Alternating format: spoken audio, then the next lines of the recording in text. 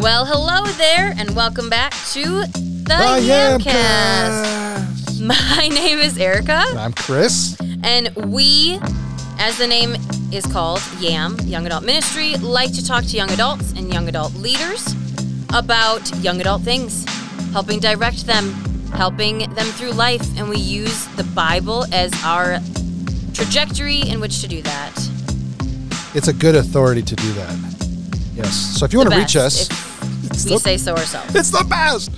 So if you want to reach us, you can reach us on the social media platforms, just a couple of Facebook, Instagram, at the Yamcast, or you can email us at yamcastpod@gmail.com. Yes, you can.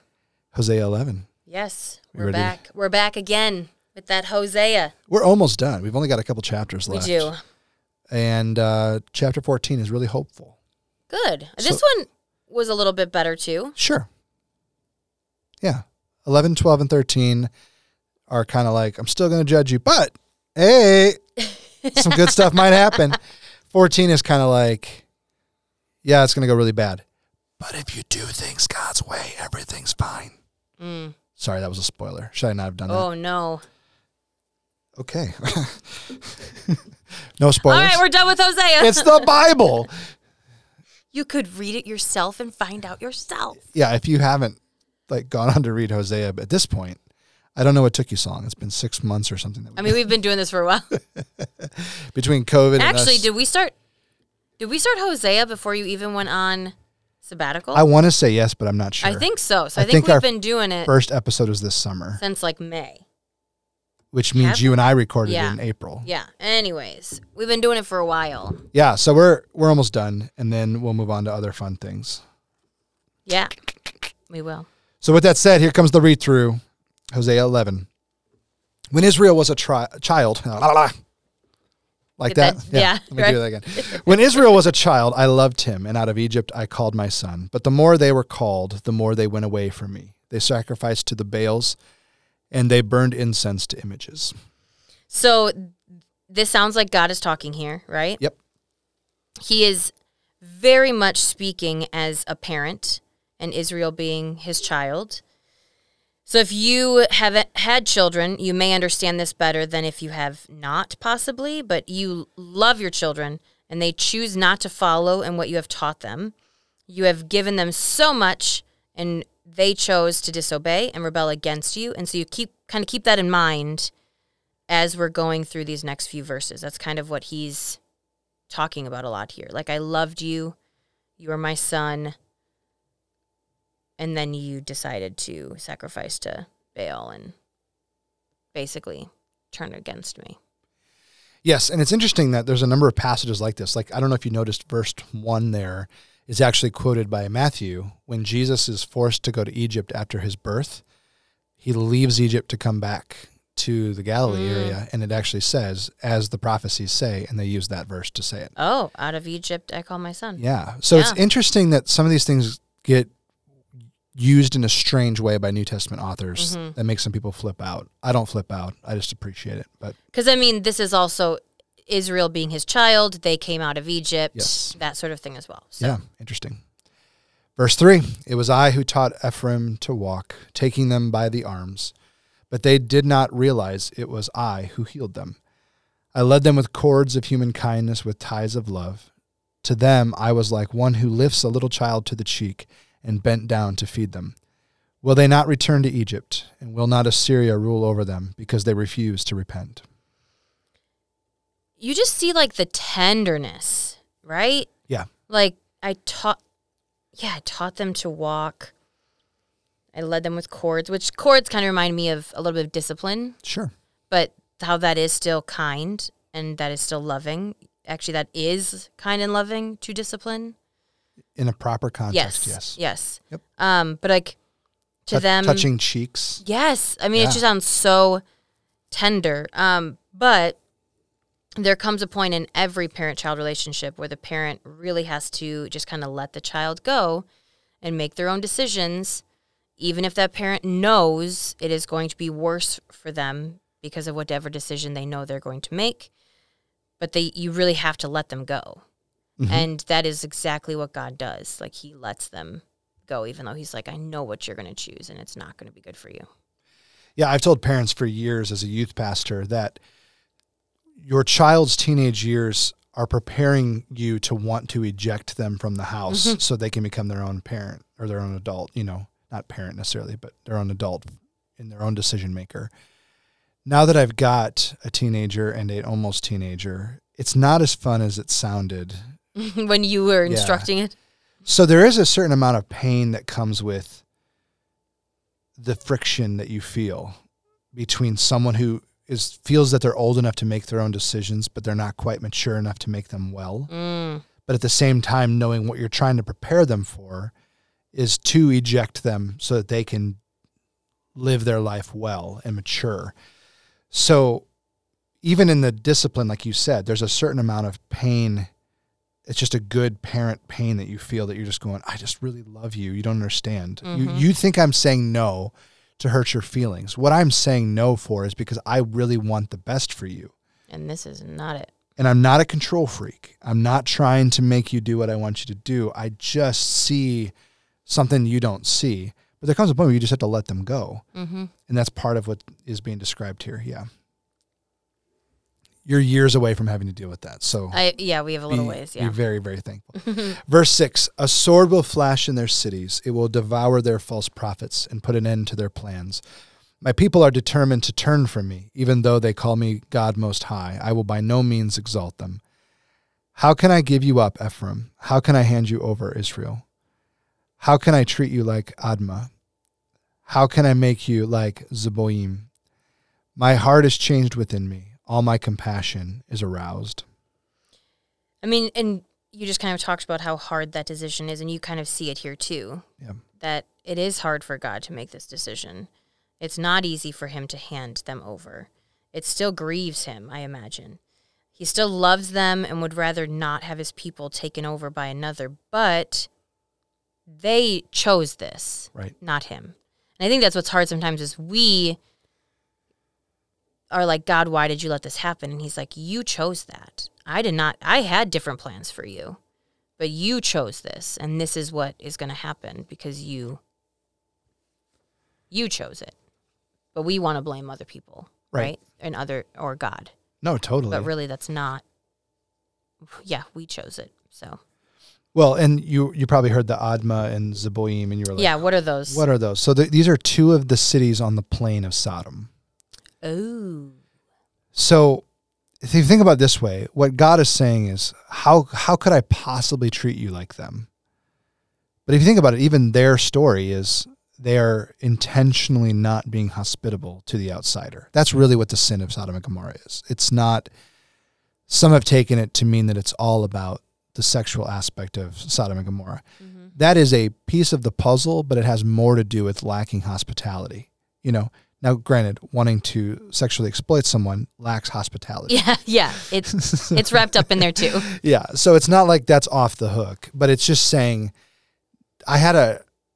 they weren't my child, and I gave them a chance, and they still didn't take it, so I had to deal with them this way. How can I do that to you?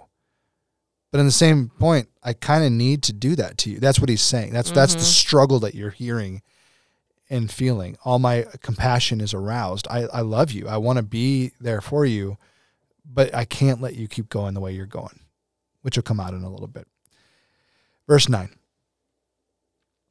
I will not carry out my fierce anger, nor will I devastate Ephraim again, for I am God, and not a man, the Holy One among you.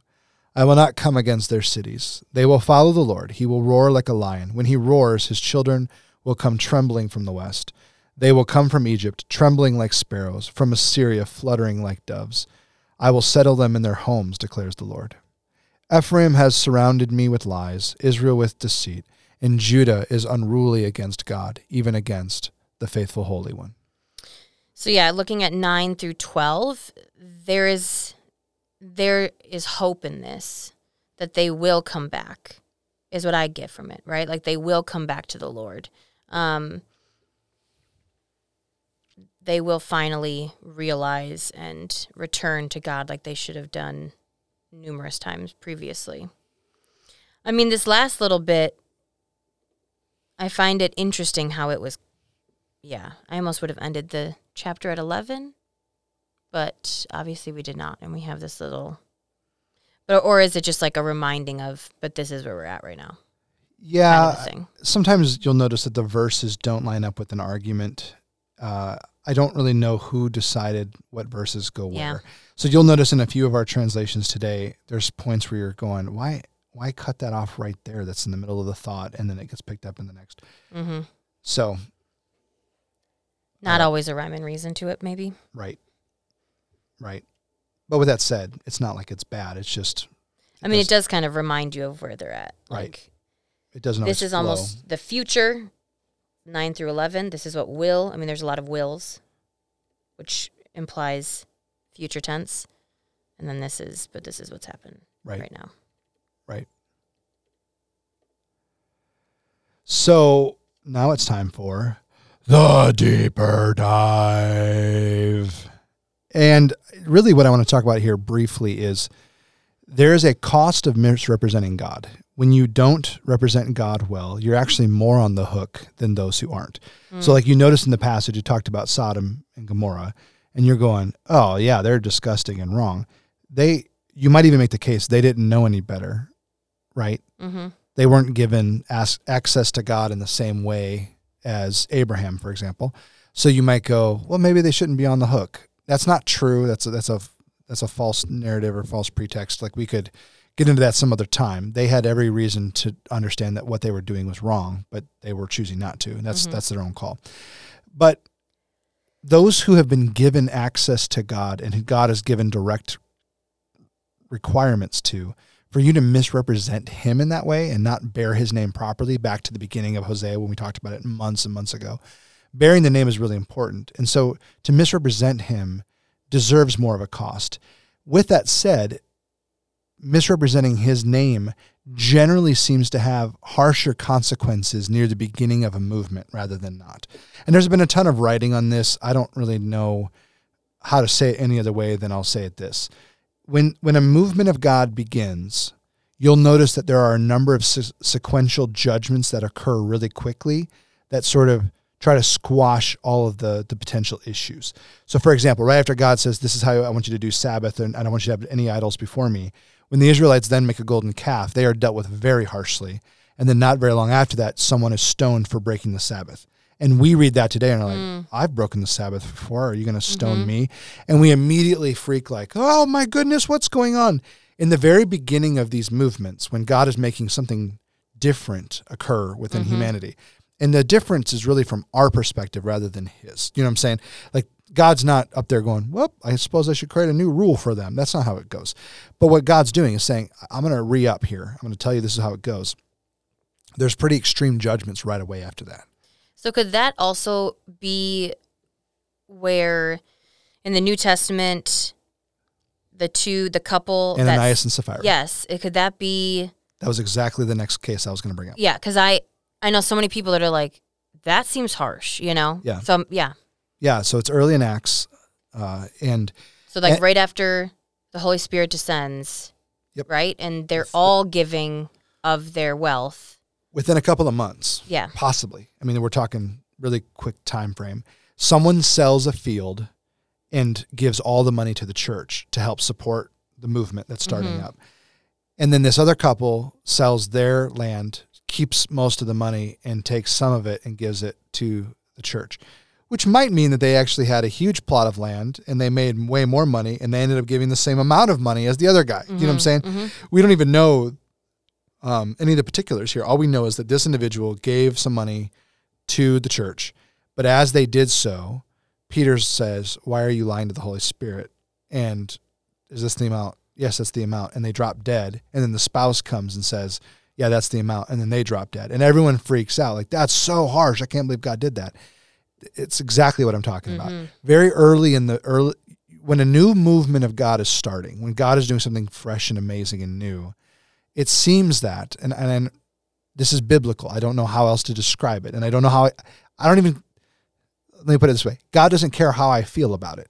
You know, like part of me doesn't care goes, that we find it harsh. Part of me wants to go, oh, this is really harsh. I don't like this at all. That's not really the point. The point is when something new starts, God deals with it in a fresh holiness. There's an extremeness to it that there's no other way around it. So judgment then flows more Rapidly. severely in the beginning of a new movement with God. Well, it just almost is like, I mean, because some people are like, well, is like a warning to others. It could Yes. possibly be. I also think it's just him being like, no, we're serious right now. Yep. And we need to kind of get rid of the people that aren't serious in a way too. Yep. I mean, because I think if Ananias and Sapphira hadn't lied, that probably wouldn't have happened. I think that's the point, is that they weren't quite serious enough. They weren't quite ready for that. I don't know. If they would have movement. come and said, yeah, we sold a land, this is the 20% of what we sold, it wouldn't have been the same thing. Yeah, no, because, yeah. But they were trying to play it off as if it was the entire amount of land, which is very sneaky and wrong, which is like Achan's sin, right? When the Israelites move into the land, Achan takes just a little, he takes a little bit of stuff out of Jericho. And you might be like, well, that's not that big of a deal, but it is a big deal. Like, it needs to be dealt with. And so what God does, he seemingly deals with things really harshly. And as much as you might be thinking, listener, whoa, well, I'm really glad I'm not in an early movement of what God's doing, so he's not harsh. You should actually be sadder about the fact that we are so complacent at this point that we don't even think about this anymore. We don't care. That's sad. In some ways, yeah. So that's actually, when I think about the deeper dive and I dig into the nuances of the narrative of Scripture, I would say I'm actually more disappointed when crazy things aren't happening, because it means we're so far removed from the beginning. Well, and it makes sin less serious to us, yeah. I mean, is that, because I know this kind of just reminds me of like not taking the Lord's name in vain. Is that more so what that means of misrepresenting God's name than saying, oh my God? Do you know what I mean? I feel like... Yeah, I'd say it's both. The misrepresenting God's name is huge. Saying... So taking the Lord's name in vain, does that mean, using his name... Yes. Just out loud inappropriately? No, it means bearing the name inappropriately. With that said, one of the ways to bear the name inappropriately would be just to use it flippantly. Okay. Because I think when we hear not using the name of the Lord in vain, golly, all these words, I just keep... Whatever. It's all good. I think we only think, well, I say, oh my gosh, so I must be with that, must be good with that commandment. But really, it's your life. Sure. And if we're going to really technically, God isn't his name. So anybody who's saying that might, they could make the case of, well, I'm not even saying his name. You've missed the whole point. They probably wouldn't even realize that anyway. So yeah, the misrepresentation aspect, I'm tripping over words now. I know, it's hard. It's a lot of the misrepresentation of God's name applies more to Israel.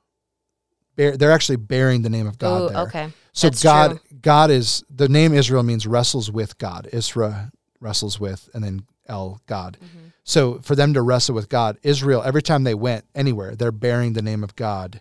It is as they walk around. And if they are like, I'm from Israel, and they're total turds, then they deserve to get harshly dealt with. I just like saying that. So that's part of what the bearing the name inappropriately would be. It'd be the same as today if I said, I'm a Christian, and you would never know that I'm a Christian based on, if you spend an afternoon with me and you're questioning whether I'm a Christian, I'm probably not bearing the name well. Yeah. Which is pretty convicting to a lot of us. We need to stop and go, really, who's your God? If nobody knows who you serve and what you're all about, you're probably not where you want to be. Mm-hmm. Which is just a challenge for our podcast audience and everybody else. Yep. So with that said, let's get practical. Let's get practical. So God is referred to often as our Father throughout Scripture, right? Right. I mean, even Jesus talks, obviously, because he's the Son, talks about him being our Father art in heaven. That's supposed to be how we pray.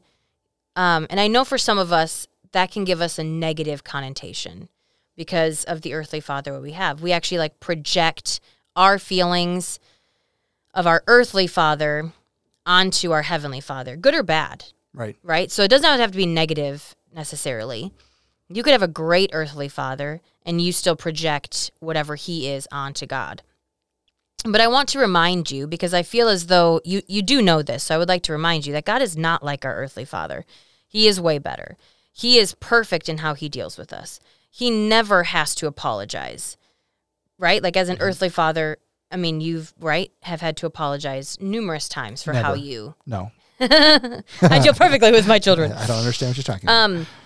But he doesn't have to apologize because how he deals with us is perfect. His love for us is unconditional. Like it's not based on what we can or on what we do or can do for him, but it is based on him. Like who he is why he loves us. Right. Not because of who we are. He is loving, he is good, he is just and perfect. So when we want to rebel against God, like we are actually only hurting ourselves. Because I think a lot of times we want to rebel against that because we think we see the Heavenly Father as our earthly father, and we want to rebel against possibly our earthly father because maybe he's not great. But the Heavenly Father is not like that at all. So just wanted to kind of remind us when we were reading through this about us being the child, him being the father, and we might not have great memories of that, of whatever it might be with our earthly father, that God is not that. Right. He is not your earthly father. He is better than that. So we should not want to rebel against him. We shouldn't. I mean, we do. But we do. But we do, yeah. Just Lord, knowing that his way is right and just and whatever, but... Lord, save us. We need you. Council Corner with Erica. So, just kind of continuing on with that thought that we talked about in Let's Get Practical, I want you to take some time to really think about where your thoughts and feelings about God might come from. So, some questions you could ask yourself is like, how do I feel about my Heavenly Father or my earthly father? Like, what was your earthly father like? What does the Bible say about God? How is that like your father, maybe not like your father? Do you feel shame or feel like you have to work for your father's love? These are all questions that you can be asking yourself to really help you understand if you have a biblical view of God or if your view of God really is based on how your father interacted with you. So, and it's really important that we have a biblical view of God because it really influences everything that we do. It influences how we see ourselves. It influences how we see other people. It influences if we're going to obey or not obey, or if we automatically think when something happens that we think not right things of God because of how our earthly father has handled situations. So it's really important that we take that inventory of, where do my views of God come from? Are they biblical or are they earthly? There was a study fairly recently that talked about how you are most likely to attach God to your view of your earthly father. So this is really practical advice because most of us see God as some version of our earthly father. Even if it's like we think of God as the best version of our earthly father, that's not really entirely true either, right? I mean, he's so much better and beyond all of that. So these are good questions to ask. A lot of times when I'm working in counseling with someone, as I know you have as well, it's rewinding people to go, where are you getting this from? And often it's, well, if God's a father, this is what this is what my dad does for me or doesn't do for me. So then therefore God must fill that void. Or God's even better than that, than my dad. To the extent of, I've even heard someone argue, well, I'm going to get a Hummer because my dad can't give me that, but he loves me. He wants to give me that. Since my Heavenly Father's not going to give me a stone when I ask for bread or not going to give me a snake when I ask for a fish, they're totally taking that passage and running with it ridiculously. They're like, well, God's going to give me a Hummer. I'm going to have a brand new Hummer in my driveway at some point. I'm going to claim that. And I'm like, whoa, that's not even close to accurate. That's not even what the Bible's telling you. But what they do is they just jump to these massive conclusions. So that's very, very good advice. I would do a huge inventory of where you feel about your dad, how you feel about your dad, and then how that impacts your day-to-day, and then think about God. Because, sometimes you might think that you have a pretty biblical view, and then something happens, and then you think, God, why did you do that? Or you think those things, and that can be kind of your trigger to think, ooh, I might not be thinking of God as he actually is. Right. I might be projecting something. Sure. Or I might be feeling like I need to earn things. Then that's a projection too. So that can be some of if you think you're doing good, that could be some of your red flags too. If you start thinking, God, I know for me, one of mine was, well, God, I shouldn't have expected any different. And it was like a negative thing. And I'm like, God wants good things for you. So no, you should expect different, like you should have actually expected differently. So that was kind of one of those things too. Make me go, whew, that's not quite right. Right. And there's a lot of those types of things where our understanding of God is very much clouded by our day-to-day interactions with life and people and that kind of stuff. Yeah. All right, everybody. All right.